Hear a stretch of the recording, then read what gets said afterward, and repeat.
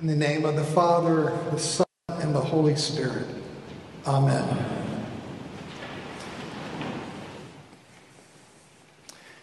In the midst of one of the densest paragraphs he ever wrote, the Apostle Paul drops perhaps the most revealing words he ever wrote.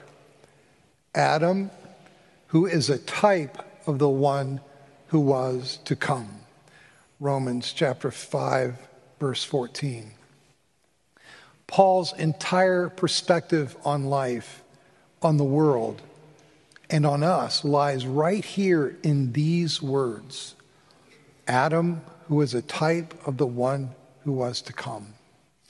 In sum, Paul is developing for us the central story of the Bible. In Adam, paradise is lost. In Christ, paradise is regained. Adam's disobedience had led to the dissolution of the entire human race. Christ's obedience leads to its restoration. Here in the second half of Romans chapter 5, Paul explains how paradise lost in Adam is regained in Christ. And the reason that we can have the peace, the hope, and the confidence in Christ that Paul had written about in the first half of this chapter, the reason that we can have hope, peace, and confidence in Christ is that Christ has more than made up for Adam's fall and has more than made up for its fallout as well. And because you and I live in the midst of so much of that fallout, it's important for us as we go into our Lenten journey to hear what he has to say to us. Now, I don't have nice, clean points to offer you today. It's a dense paragraph. Let me simply read 3 verses in the middle of the paragraph and offer some orienting thoughts. If you want to follow, but you don't have to, it's page 119 in the Pew New Testament. Romans 5, 15, 16, and 17, page 119 in the New Testament section. First, Romans chapter 5, verse 15. But the free gift is not like the trespass, for if the many died through the one man's trespass, much more surely have the grace of God and the gift of God and the grace of the one man, Jesus Christ, abounded for the many. For if the many died through the one man's trespass. In other words, the fall was a natural and just consequence of Adam's disobedience. They messed up and they fell. The Greeks called it dike, justice. People in the East might call it karma. What goes around comes around. But Paul says the free gift of God is an extraordinary manifestation in the face of that, of God's grace and his gracious gift. Karma is unkind, but karma doesn't get the last word. Second, Romans chapter 5, verse 16. And the gift is not like the effect of the one man's sin, for the judgment following one trespass brought condemnation, but the gift following many trespasses brings justification. Abyssus abyssum invocat, the Latin phrase meaning one misstep leads to another, or literally, hell calls hell. So according to this verse, it might have been one thing as soon as Adam and Eve messed up for God to step in and say, whoa, that's not my plan. Let's get this back on track.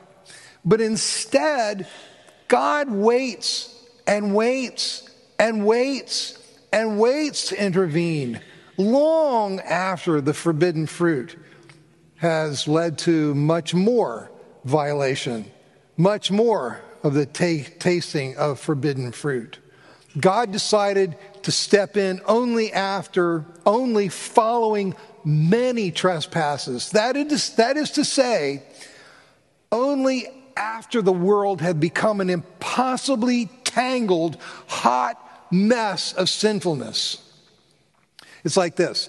My middle son, Bob, loves baseball. And when he was a little leaguer, he used to go around and find the discarded baseballs where the stitches had started to come undone. You know how baseballs are made of two pieces of leather that wrap around one another, and they're stitched together by some 200 stitches. And after the ball gets knocked around after a while and maybe get rained on, the stitches start to come apart, and those balls get discarded. They might wind up in the trash, or they might just wind up in a field. And when they wind up in a field, my son Bob would scout them out and go find them and take them home and just start peel them all the way off so that he's got the two pieces of leather. And then he would start to unravel. And so he would unravel the string that's on the outside. And he'd unravel until you got a ball of, you have a pile of string. And then he would unravel the yarn that was next inside until he had a ball of yarn. And then on the inside, there's this hard rubber ball. And then what he would try to do would be to put it all back together. So he'd take the little rubber ball and he'd wrap the yarn all around it and then pack it down as tight as he could. Then he'd take the string and wrap that all around it as tight as he could. And then he'd try to take the pieces of leather and put them back together. But now the thing is just so big, it's as big as a softball, and it's not going to go back together. And I remember how he was devastated the first time he realized that. Now, after that, it became fun, but the disappointment on that poor kid's face the first time he realized he was never going to get that baseball back together again. The underside of the Bible's storyline is the unleashing of sin as a power that grows in exponential power. Once the baseball has come apart, it's not coming back together. Once a bomb explodes, can it be unexploded? Once, we read his psalm today, Psalm 32, his psalm of repentance. But really, once a David commits murder and spawns adulterous children who, like Absalom and Solomon, not only incarnate the father's lusts sexually and politically, but create an expanding trail of grief, can the damage ever really be undone in this life? And it's not just a Bible story, but it's the story of every great tragedy, from Oedipus Rex to Macbeth to Hamlet. It's the story of every episode of I Love Lucy. You remember I Love Lucy, one of the very first sitcoms? Every story seemed to turn on Lucy misinterpreting something that Ricky says. And the next thing you know, in one episode, it was the fourth episode of the whole series, Lucy's been reading a murder mystery. So when she overhears a phone conversation in which Ricky Ricardo, her husband, who runs a nightclub and has a big act, when she overhears a phone conversation between her husband, Ricky Ricardo, explaining to his agent that he plans to get rid of her, she assumes Ricky wants to murder her, when in fact he's just talking about eliminating a singer from his act. She outfits herself with a bulletproof skillet to make sure that when he comes home, he can't shoot her. And then when he tries to give her a sleeping pill to calm her nerves, she thinks he's trying to murder her. Of course, it all finally gets resolved, and it's hilarious in a 1950s sort of way. But it works. But it works because we understand that one misstep leads to another. Hell calls forth hell. And what Paul's saying is, God waits till hell calls forth hell. God waits then to fix things only after they are seemingly super unfixable. And I know that you are living with things that you feel are super unfixable. You live in a world that you're pretty sure nobody's going to figure it out. So, third, Romans chapter 5, verse 17. If because of one man's trespass, death reigned through that one, much more surely will those who receive the abundance of grace and the gift of righteousness reign in life through the one man, Jesus Christ. That's what Christ began to accomplish when he went into the wilderness, as we read in our gospel reading this morning, to stand up to the tempter. Turn this stone into bread, whispers the serpent. Humans, we have this tendency to live only to take care of what some people call the machine, whether through food or the gym or the spa or shopping. We're like, why can't we just take care of the machine and just kind of get through? Jesus says, you can't live by bread alone, but by every word that comes from the mouth of God. Life begins with listening ears, not with a full belly. Jump off this pinnacle and let God save you. Climb up to the top of the church and leap off and give God a chance to show he's like really there. God will catch you. We humans have this amazing capacity to think that if God is there, he's there to do our bidding. We're like, will we really die if we jump? Jesus says, don't tempt him. What he means is, trust him. Worship me. Finally, the serpent coaxes, and all your dreams will come true. To get what they want, humans will prostrate themselves at the suggestion of any voice that promises glory or importance or a feeling of being loved or noticed, or for some people, maybe even just being left alone. But as beguiling as the serpent's voice is, Jesus says, there is only one who is worthy of worship. Everything else is less and makes you less. Your glory lies in his glory.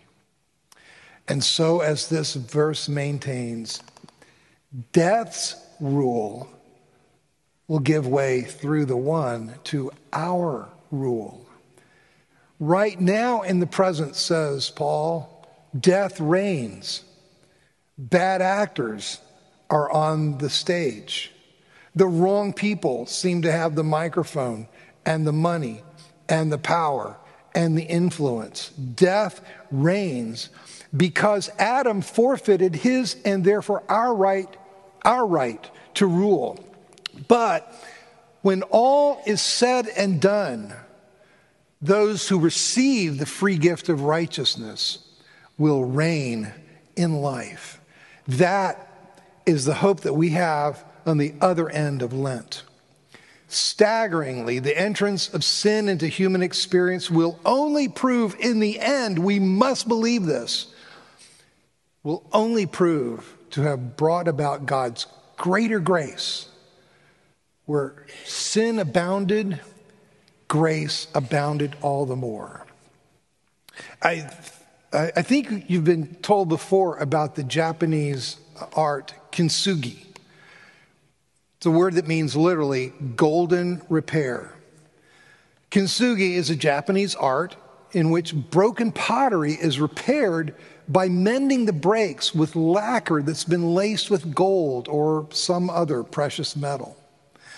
At the Institute for Worship Studies where I teach, one of our students named Kurt Caddy is an expert instructor in kintsugi. And this last term up in Jacksonville, Kurt invited students at IWS to come and participate in a kintsugi workshop. And so he had students take a bowl, smash it, and then put it back together with the lacquer, with the gold in between the pieces. And they're just really beautiful pictures of our lives, put back, broken, but then put back together by the mercy and the grace of God, a picture of redemption. When the seminar was over, one of the ladies, her name was Grace, she accidentally bumped hers, and it fell on the ground and went shattered once again. And she just started to come undone. And so her friend Doris said, you know what? She knocked hers over and let it break, so that Kurt then worked with both of them to rebuild them once again. It's kind of the way it works in life. Our lives are broken, the Lord puts them back together. And so we become kintsugi pieces of art. And then they seem to get broken again. And we just wind up in this never-ending cycle. But Paul's saying it gets more beautiful every time it gets put back together. And in the end, it will be glory. With Paul's tour de force in this paragraph, he would have us know that because of what Christ has done, and because he has done it for us, and because he has folded us into his own story, everything we have done wrong has been undone. He is with you and with me in our Lenten journey. We don't journey it alone. We journey it with him. And please understand that Paul doesn't write all this as an armchair theologian. Do you remember what we read last week? Paul talking about his own life in afflictions, hardships, calamities, beatings, imprisonments, riots, labors, sleepless nights, hunger. We're treated as impostors, yet we're true, as unknown and yet are well known, as dying and look, we're alive, as punished and yet not killed. Vincent van Gogh's favorite phrase in the Bible, as sorrowful yet always rejoicing, as poor yet making many rich, as having nothing and yet possessing everything. God knows where you live. He lives there too. Every break in our lives, at the end of the day, will prove to have been lined with gold. Every discarded life will be made vibrantly whole. Every hurt we've inflicted, he will make up for. Everything that would keep us punishing ourselves, he has forgiven. He has folded into his good design every regret, every bad decision. You have to believe that on your own behalf. And the paradise that probably every one of us grew up imagining for ourselves and then eventually learned to despair of is ours in Christ Jesus. And it's on offer to everyone around us. I urge you to believe that this Lenten season.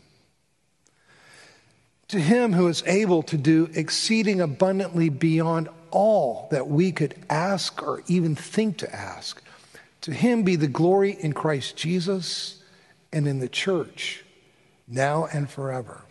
Amen.